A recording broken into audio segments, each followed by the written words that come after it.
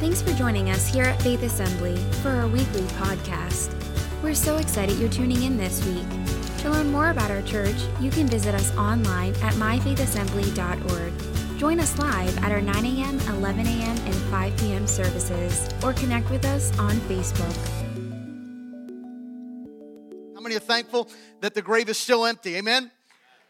You believe that this morning, that the grave is still empty, that the God of all love and power has come to rescue and redeem all of mankind. Luke chapter 23 is where we're going to look this morning, wrapping this up of our journey, looking at relationships and how vital relationships are. Relationships are the most important resource that you and I have. More valuable than finances, more valuable than property. It's relationships. Relationships give way to great things, but you recognize as well, not only can good relationships help us to receive things, but also you'll never really enjoy things without having good relationships.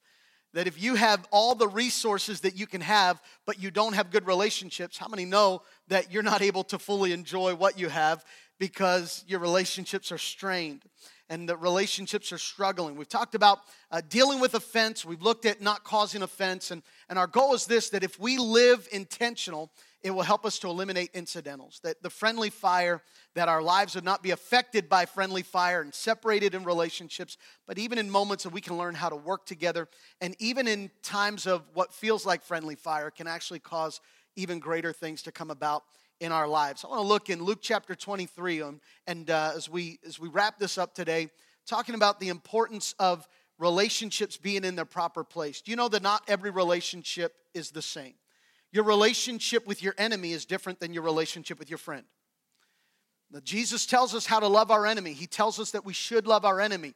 But we're to love, and every single person has a point in our life. Everyone has a place in our life, but not everybody has the same place in our life.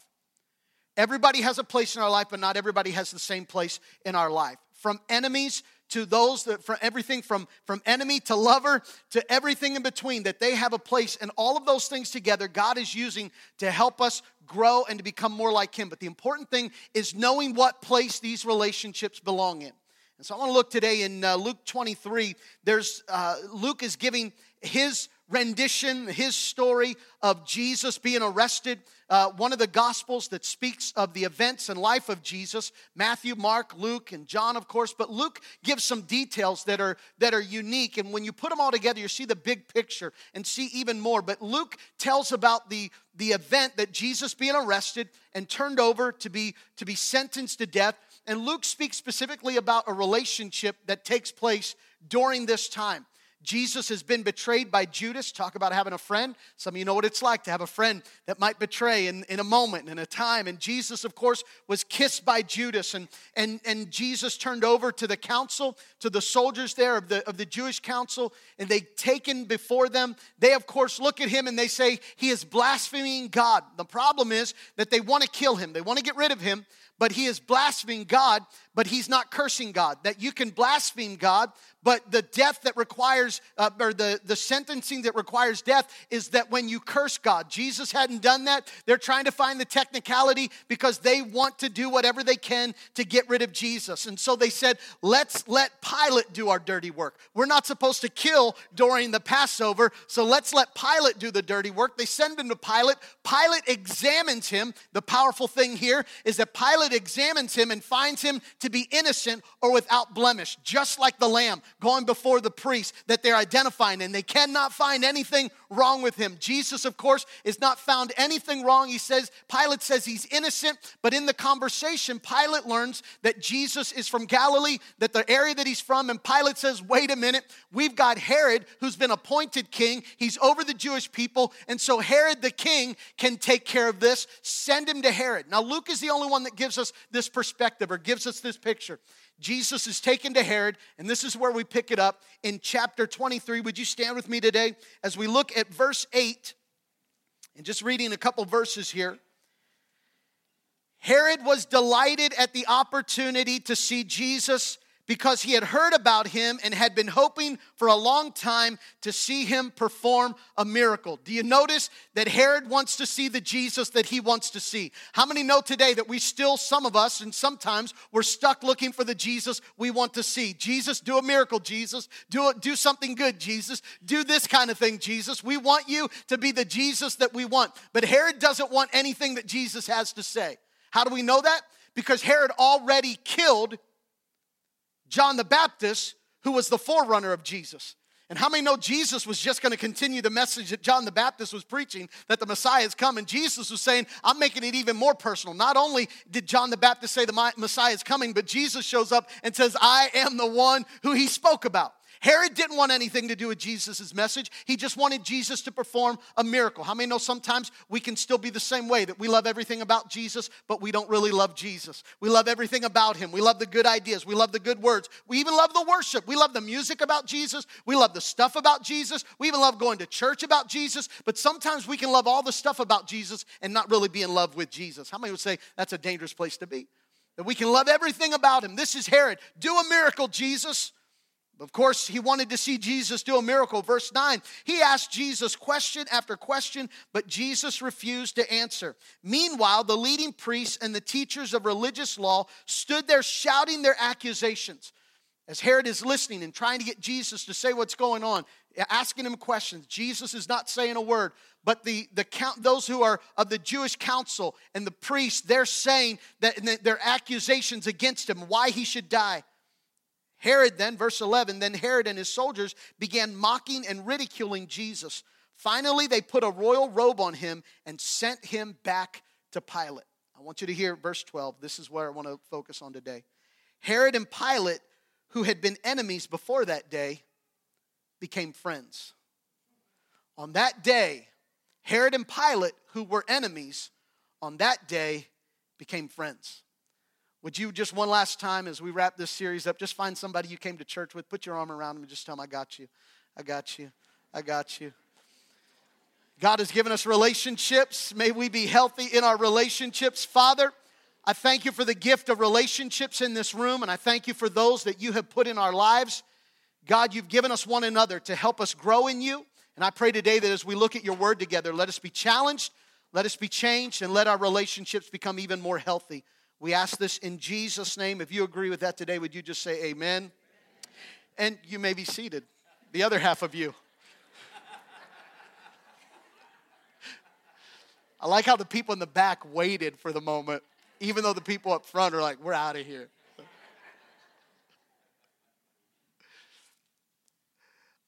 I don't care how funny it sounds or even how good it looks on a t-shirt, but there is no such thing as fun in dysfunctional. I know that some might say, I put the fun in dysfunctional. How absurd. Anything that's dysfunctional means it's not operating properly. And I don't know about you, if it's not operating properly, that's not fun, that's stressful. Some of our relationships have adapted to just a stressful state. We've allowed stress and strain, and if we don't handle the stress and strain properly, our relationships that are dysfunctional become overwhelmed, and then in some cases, some have given up and left the relationship. Some have said, I'm giving up, I don't want to do this anymore, I don't have what it takes. Have you ever felt the pressure sometimes of relationships and things that go on and the difficulty that they might bring? I want to share from this title this morning, Functional Disorder. Functional disorder. This is something that is a functional disorder, means that it operates on the outside. On the outside, everything looks good, but on the inside, it's not producing as well as it could. On the outside, it looks good. On the outside, it looks like everything's functioning, that everything's proper, but on the inside, it's not producing everything that it could produce. It's not accomplishing all that it could accomplish and being effective or as effective as it could be. It looks good on the outside. When we neglect to live intentional, it keeps us from reaching our full potential.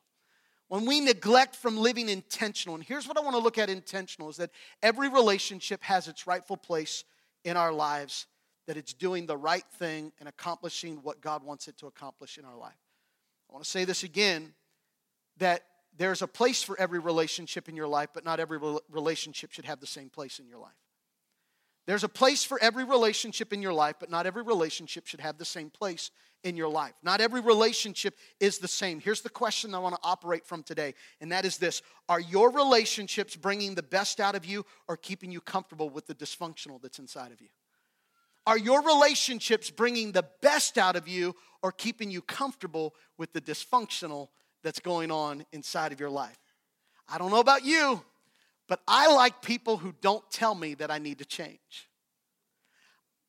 I like people who allow me to feel comfortable in staying the way that I am sometimes.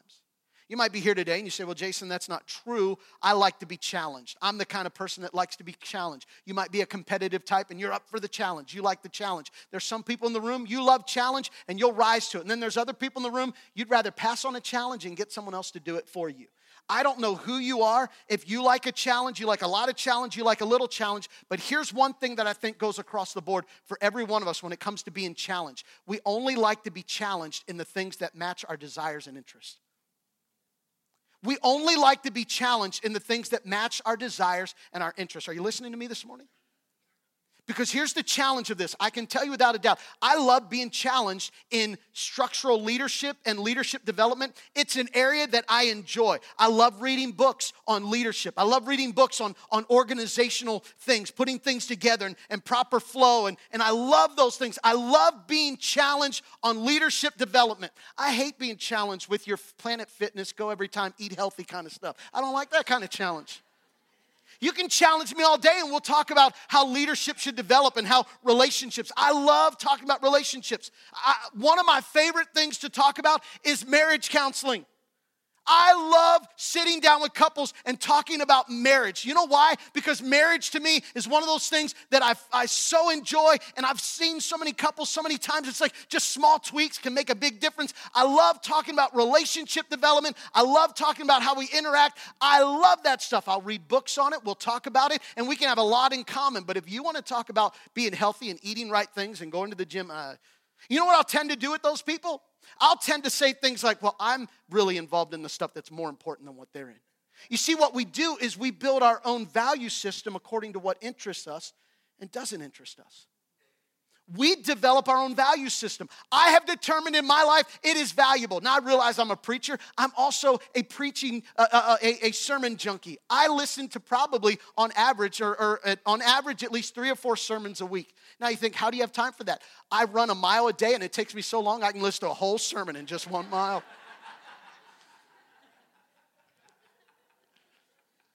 I love listening to preaching.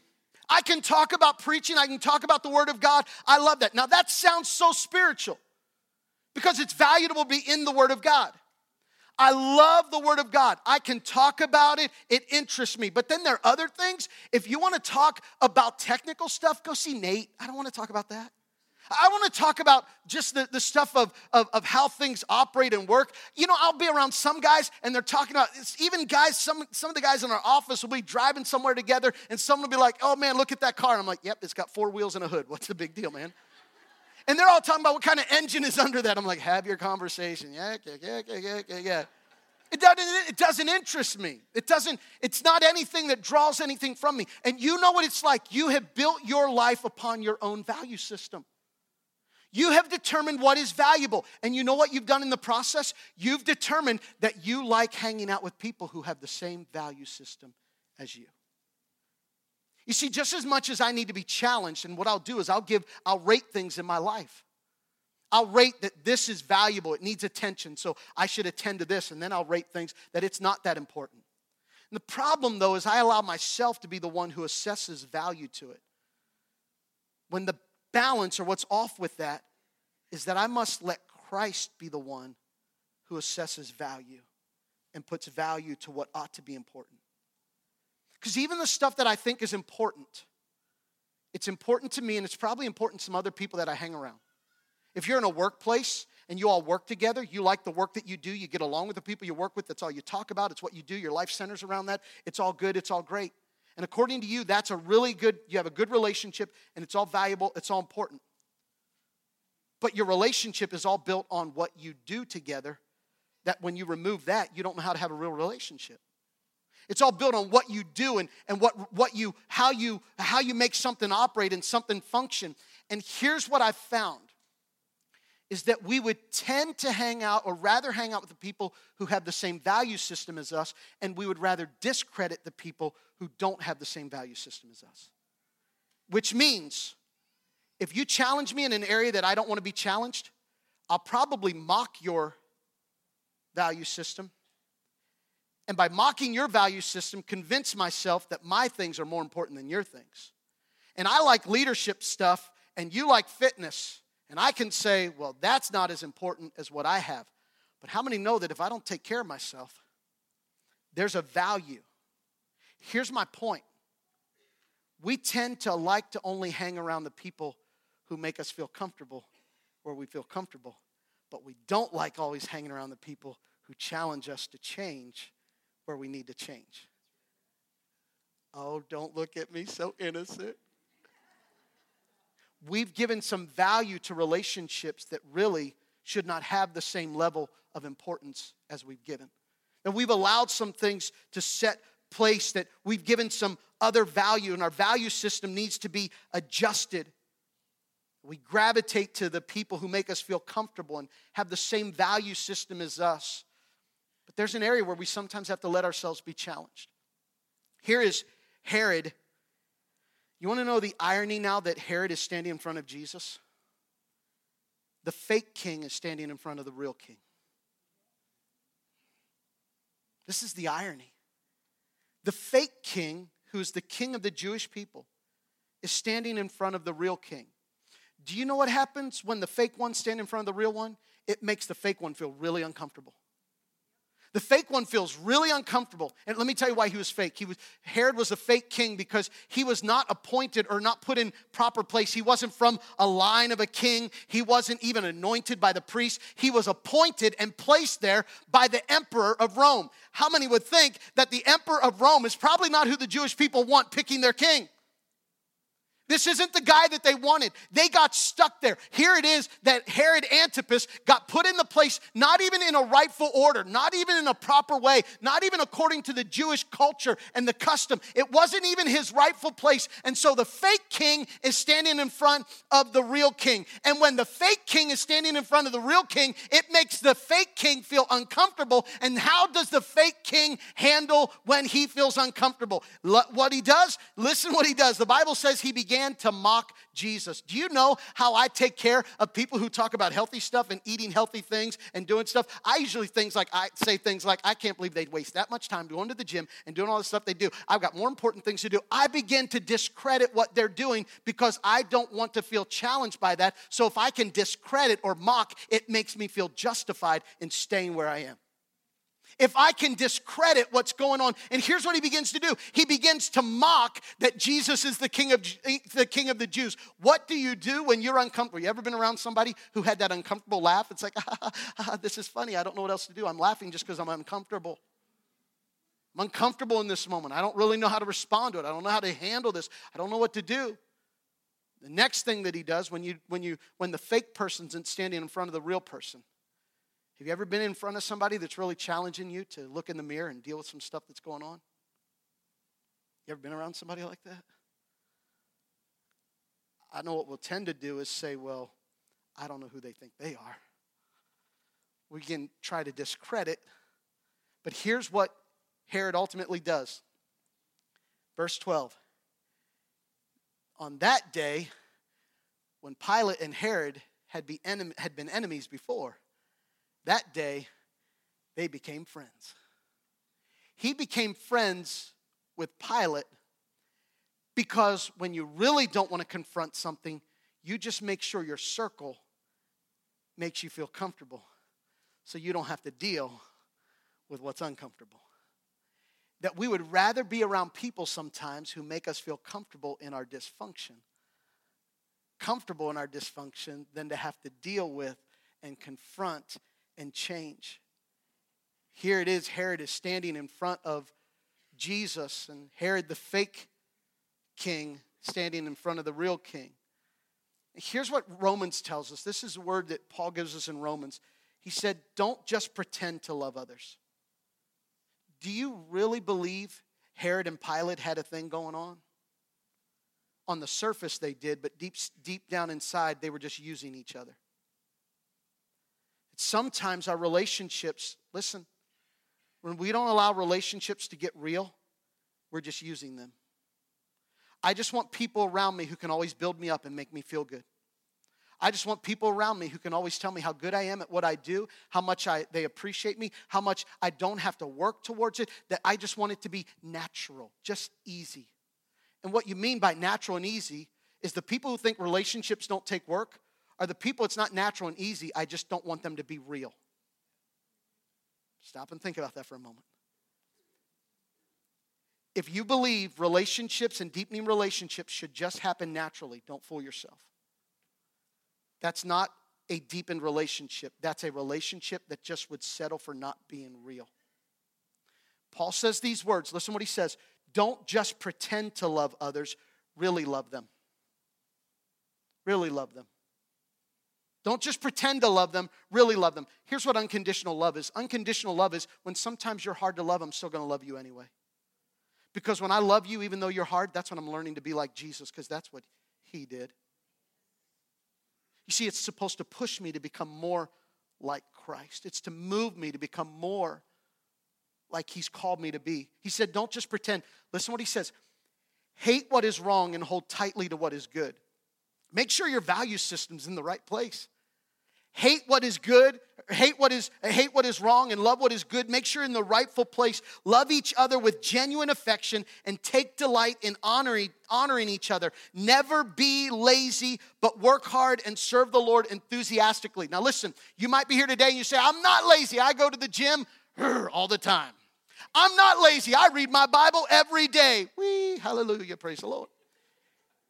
The question is not what do you do and what area are you challenged in, but are you challenged and allowing everything that you do to be done for an enthusiastic desire to serve Jesus Christ? Is it causing you to become closer to Jesus? Is your relationship making you more like Jesus? If not, you've got to add some intentional marks and points to your relationship. The danger is when we just let life happen. When it just happens around us. Do you know that anything left to itself usually defeats itself?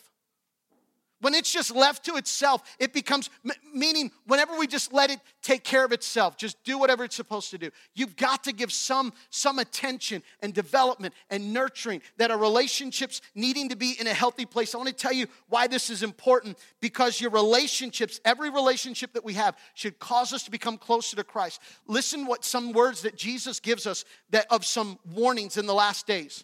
Here's a warning. Jesus says this in the last days, or a point will come. There'll be a time that'll come when people will fall away from serving Jesus Christ. The Bible says that many will fall away from God. That there'll be a day. That shakes me.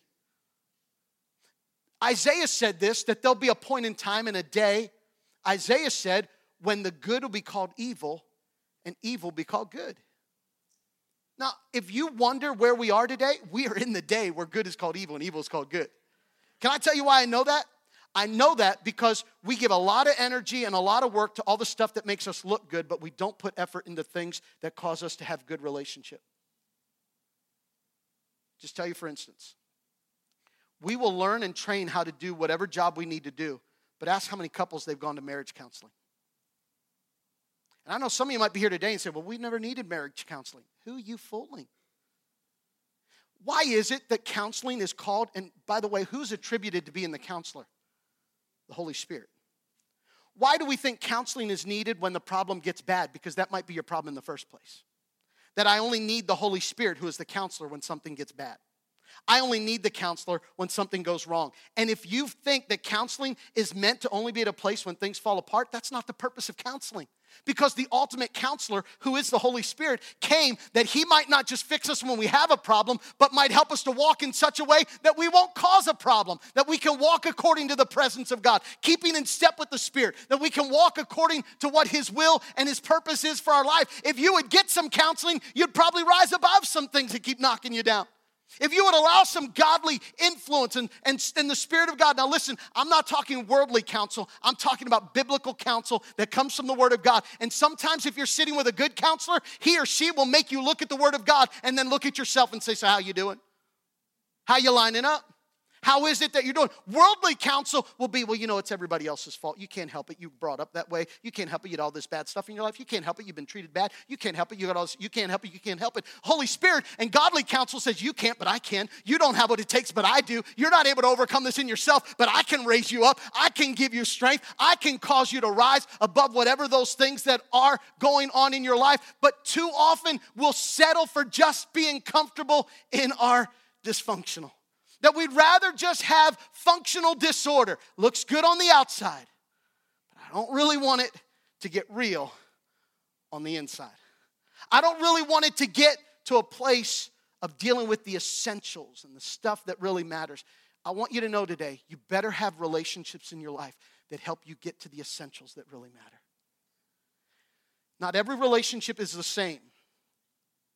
Every relationship has a place, but not every relationship has the same place. That there need to be people who help us in our lives. And when Jesus is saying in the last days that some will fall away, when Isaiah says good will be called evil and evil will be called good, can I tell you what will keep me in a proper place? Number one, it's relationship. Number one, my relationship with Jesus Christ. And number two, my relationship with other people who are in the body of Christ. Now, I didn't say isolated to them, because if you live in a Jesus bubble, you're missing it. And what I mean by a Jesus bubble is I only rub shoulders with Jesus people. We only talk about Jesus. We only say these things. And I've never hung around a sinner. Oh my goodness, why would I go around sinners? Jesus did. This Jesus that you're serving and worshiping did so himself.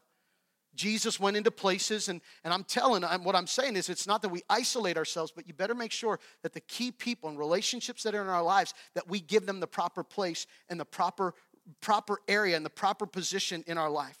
Not every relationship is the same. Let me tell you this. Listen to this. The unhealth of relationship is when we invest more of us in the places that require less of us. I want you to catch this morning.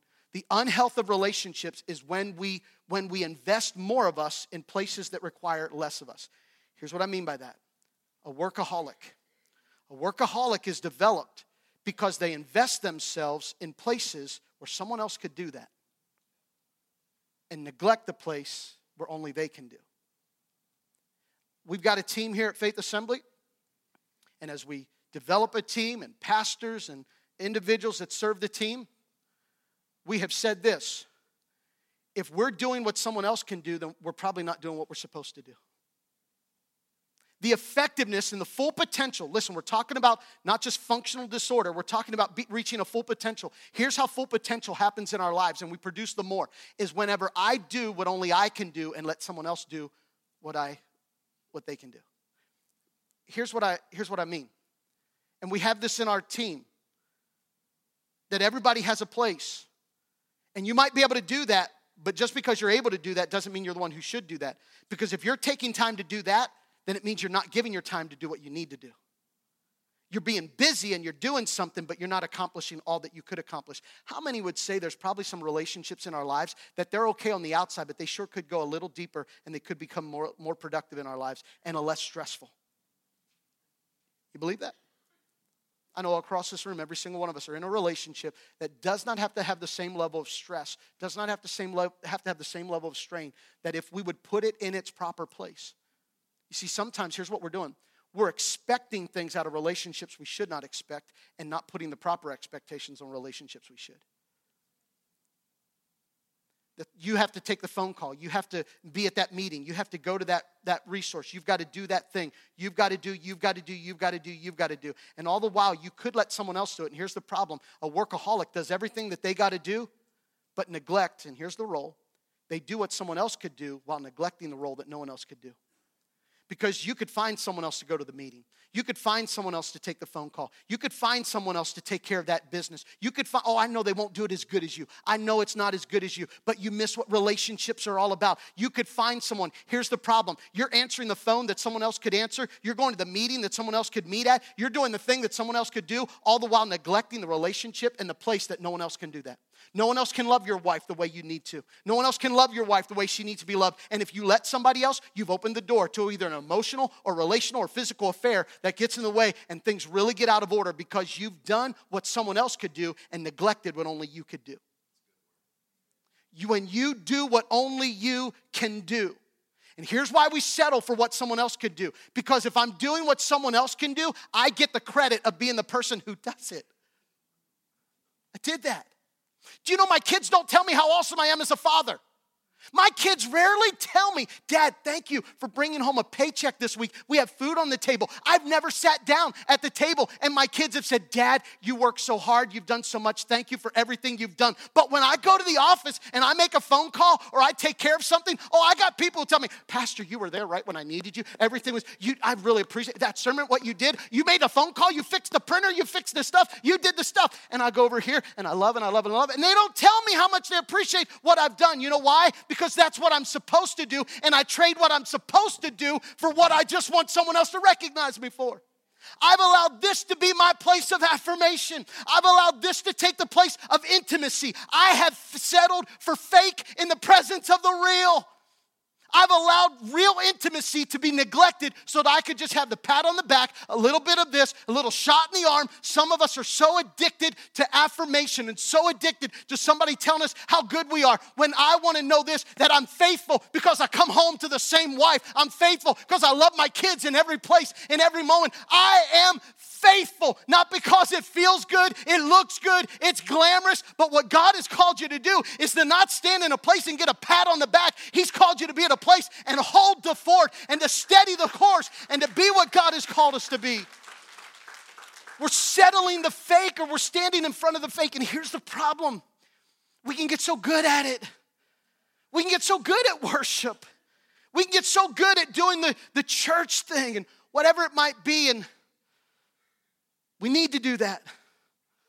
But what's more important? How's your marriage? I want to say it again. If you've not gone to sit down with someone and talk about, here's the first part I'll tell you. There ought to be an older couple in your life, young married couple. I'm telling you stuff that will set your marriage. If you're about to get married or just recently married in the next 5 years, you've been married for just 5 years or less. You find an older couple that you know is grounded in the presence and the Word of God, and you sit down with them and you mentor. You talk to them. You let them speak into your life. You let them get real about the things they've had to learn and walk through, because you let them, allow them to influence your life. When you let someone speak into your life, you know what you're doing? You're saying to someone, I don't want to just hang out with people who make me feel comfortable. I want to learn how to adjust and change and direct and do what God would want me to do with my life. Some of us are giving attention to the people who don't care as much about us and neglecting the ones who do. It's your job to take care of that spouse. It's your job to take care of that child. It's your job. Have you neglected what only you can do while you just stand in the line and do what anybody else could do? And challenge yourself, because the reason you do, it's because it sure feels good to have everybody tell you how good you are over here and feel like you just keep having to push through the grind on this end. Push through the grind. Just going through it. Oh, don't lose sight of why you're going through it. The reason you're going through it is because God has given you the privilege to have intimacy and realness. This is not real. This, you work for your paycheck. You know what that is? That is a debtor and debt situation. You earn what you do. You do it, you get paid for it.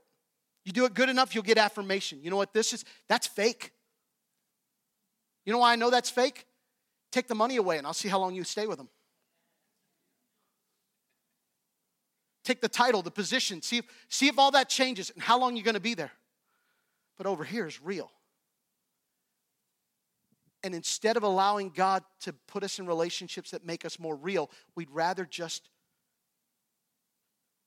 lean to the ones that allow us to stay where we've always been. This might be a little hard this morning, but if the Holy Spirit has slapped me across the face, why should I be the only one?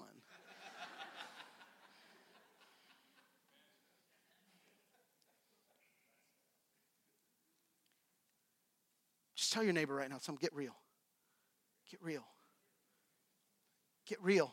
Let me give you a couple questions here this morning. Here's what I want you to hear. Worship team's going to come. We're going to close. I want you to look at your spectrum. Okay, you've got a spectrum. Over here is your enemy. Raise your hand if you have an enemy. I didn't say if you're sleeping with the enemy or if you're sitting with the enemy. Just raise your hand if you had. Yeah. There's someone who has offended us. There's someone who, let's be real, we're not going to be their best friend. But then all the way on the other side, on this other spectrum, is your best friend. If you're married, I hope to God it's your spouse. If your best friend is not your spouse, that marriage counseling thing really plays a part there, okay? I'm not joking. I'm not joking. Because my concern is we've become a culture where our best friends have become, and I get, but we have neglected the home. We have put more emphasis outside of the home. Ladies, I'm not saying we should not work outside of the house. That's not what I'm saying. Don't at all put words in my mouth. That's not the point. My point is we have neglected the importance of relationships that matter the most. And what we've done is we've created competition. And there's nothing wrong with that. We've always had to deal with that. But I want to give you 3 questions that we need to ask about every relationship we have, whether it's our enemy or whether it's our best friend and anything in between. You following me? Here's question number 1. Question number 1 is this. Does what we do really matter? Does what we do really matter? In the relationship I have with this person, does what we do really matter? Let me ask you, and ask you, really matter? Not does it matter, does it really matter? In the long run, what importance does this have? The reason that's important to ask the question is how much energy are you giving to stuff that doesn't really matter? How much energy and time and resource are you giving to stuff that really doesn't matter? If you're giving a lot, you're giving the best you have to your job, but giving your leftovers to your family, that's a problem. You don't come home and give your leftovers to your family. I've got to pace myself and know that I've got to give my best where I am. Mine is a pastor. I'm going to give the best I have to being a pastor. But you know what? On Fridays, on my day off, I'm giving the best I've got to my wife. I've given the best I've got to this relationship. I'm giving the best that I've got here. You know why? Because this is valuable. That means something to me. I love you, but I don't love you like I love my wife. I'm glad you're there for me, but you're not there for me like my wife is. I'm glad you'll reach out. You've even sent me a text, Tim. You've sent me a text, say, hey, brother, just praying for you. And you've even sent it at times that I needed the encouragement. That's great, but you're not as good as my wife. I mean, there's relationship, but it's not the same. And you know what? I'm not going to give as much time or as much energy to that relationship because this relationship matters. Here's the danger. Some of us are going to really have to stare in the mirror, and this is going to be uncomfortable, but you're giving more energy to your work than you are to your husband or your spouse, to your wife, your kids. You're giving more energy in your resources. You're giving more energy in your schedule, in your hobbies, in your stuff that you do. You're putting a lot of energy in that place, but your energy then is leftovers for anybody else, for what really matters. Does what we do really matter? Does what we do really matter? I mean, the relationship we have, Kyle, what we do, does it really matter what we do? It really matters. I mean, to the point where we have a relationship that's developed even more. I know I'm not that old, but you're like a son in the faith to me. And I'm going to give you more time. You know why? Because I know God's got a calling on your life. And when it's time for me to move, I'm going to move to a place and God's going to put you in position. It's my job to make you ready for what God has for your life. It's my job to invest and impart. And you know what? That takes some time. It takes some spending time together. It takes some hanging out. You know why? Because my investment is not what you do for me. You didn't just give a good ministry. You don't just come along, but it's what God has called me to do in your life. It takes energy. And you know what? I enjoy it. And every time I impart and every time I give, it doesn't take anything from me. It pours right back into me. Because when I watch what God's doing in your life, it builds me up and gives me strength. But we're giving energy to stuff that won't last. We're giving energy to stuff that's not going to remain. We're giving energy to stuff that's here today, gone tomorrow. Makes me look good and feel good in the moment. Oh, you better believe it. It resources me for a time. What happens when the money runs out? What happens when the position's gone? What happens when the well really dries up and it moves out of town? Literally. Does what we do really matter? Here's number two. The second question we've got to ask ourselves in relationships is, what do we have in common? What do we really have in common? Because this is the value system. Does this person that I'm spending time with, do they value the stuff that really matters? Do we have the same value system, or do they just make me feel good and comfortable? Can I tell you that if you give more energy to relationships that do not push you closer to Jesus, you better be careful about those relationships. You have become a Herod being friends with Pilate because you just make yourself comfortable. You've just settled with Pilate. Oh, we didn't have anything in common before, but now we do. Well, why'd that change all of a sudden? Because they make me feel good. Because they give me what I want.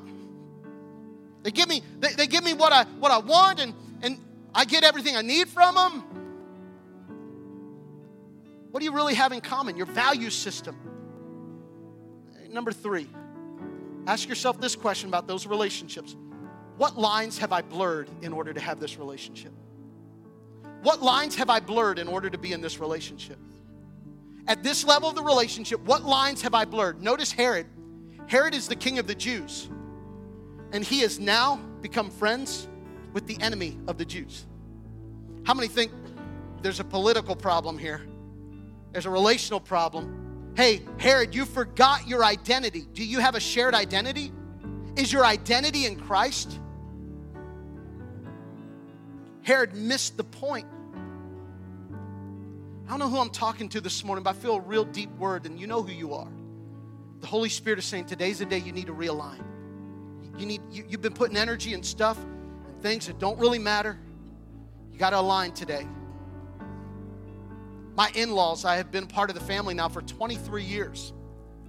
And what 23 years means is that I have learned at my in-laws that if someone's in the shower, you better not turn the water on anywhere else.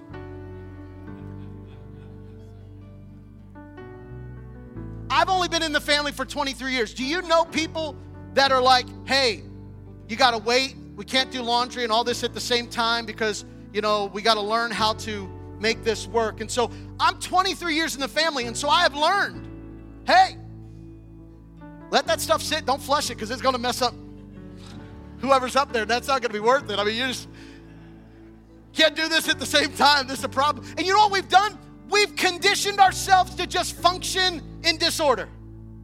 It's functional disorder. It's not doing properly and doing what it's supposed to do, and it's got this glitch. But hey, let's just make it work even though it doesn't really work. You following me? When all the while, now I'm not a plumber, so please call a real plumber if you want plumber advice. I'm just preaching, and so if this doesn't make sense in any...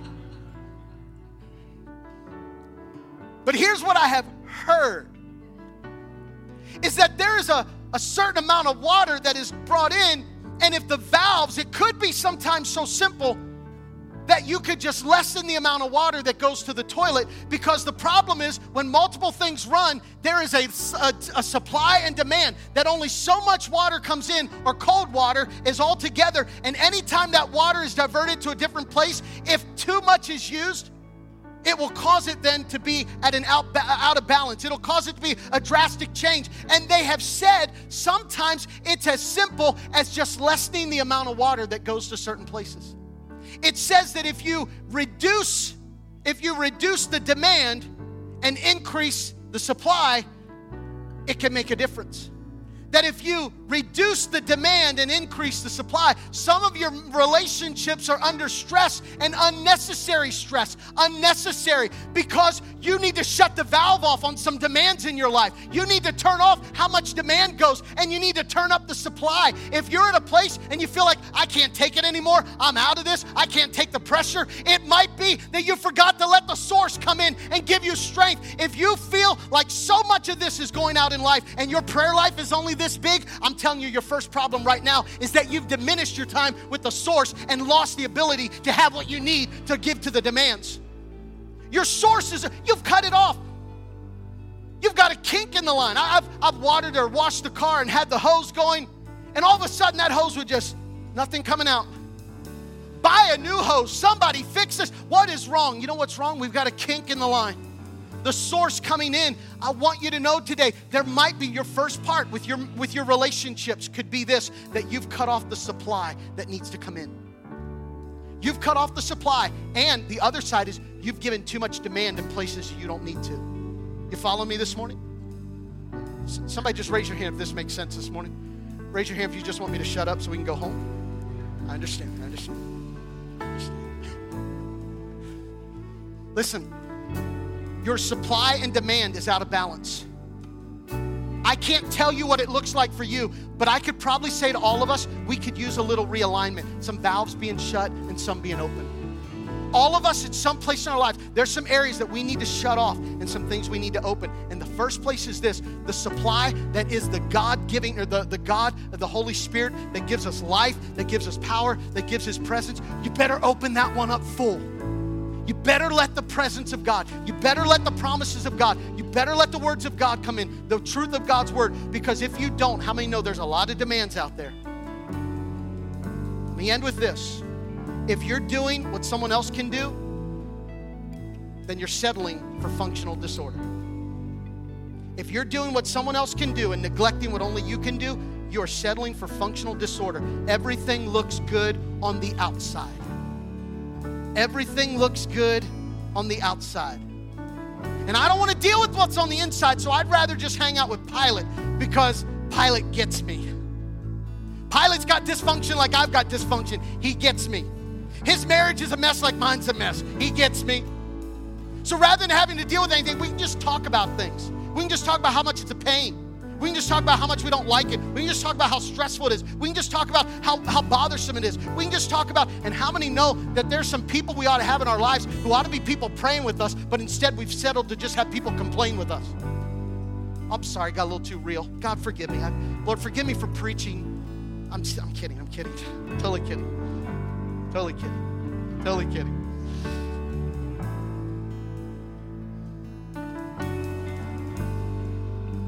How's your prayer life? How's your time in the Word? Because you may have shut off the source. And no wonder you can't take the pressure. No wonder you don't have anything to give. No wonder you're worn out. Because coupled with not having the right supply coming in, you're putting yourself out in places you're not supposed to. You're giving your time and too much time and energy in things that someone else could do. And giving everything you've got there, but don't have enough left over here. I'm so tired. I'm so wore out. I don't have time to talk today. I need to have seclusion. I need to be away. Listen, I totally get it. Jesus had moments where He tried to get away. But how many know even when He tried to get away, it didn't work that well? There are times and places. So here's what I want to say to you today. If it looks good on the outside, that's not enough. It's got to get real. God, help me to invest where I need to invest. And help me to open up the supply that needs to come in. Amen? How many would say today with me, you say, Jason, I could stand opening the supply a little more. The supply line, I need to open it up a little more. I need to allow a little more of the supply to come in. If that's you today, just raise your hand right where you are. Yep. I'm not showing you how to raise your hand. Yeah. Now, I'm not going to ask you to raise your hand on this one, but here's the other side of that. You'd say, Jason, there's some areas I need to close the demands on.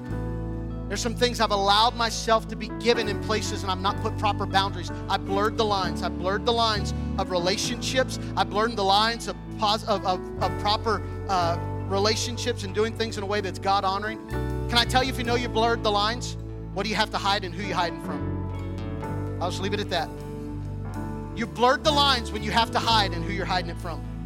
If you have to hide something and whoever you're hiding it from, you blurred the lines. I believe this is conviction, because there's some people in their offices, you got to quit getting as close as you've been getting to that conversation with that other person on the opposite side of the gender. You've allowed some relationships to be out of line. You've allowed yourself to get cozy because that person in the office understands you and knows you.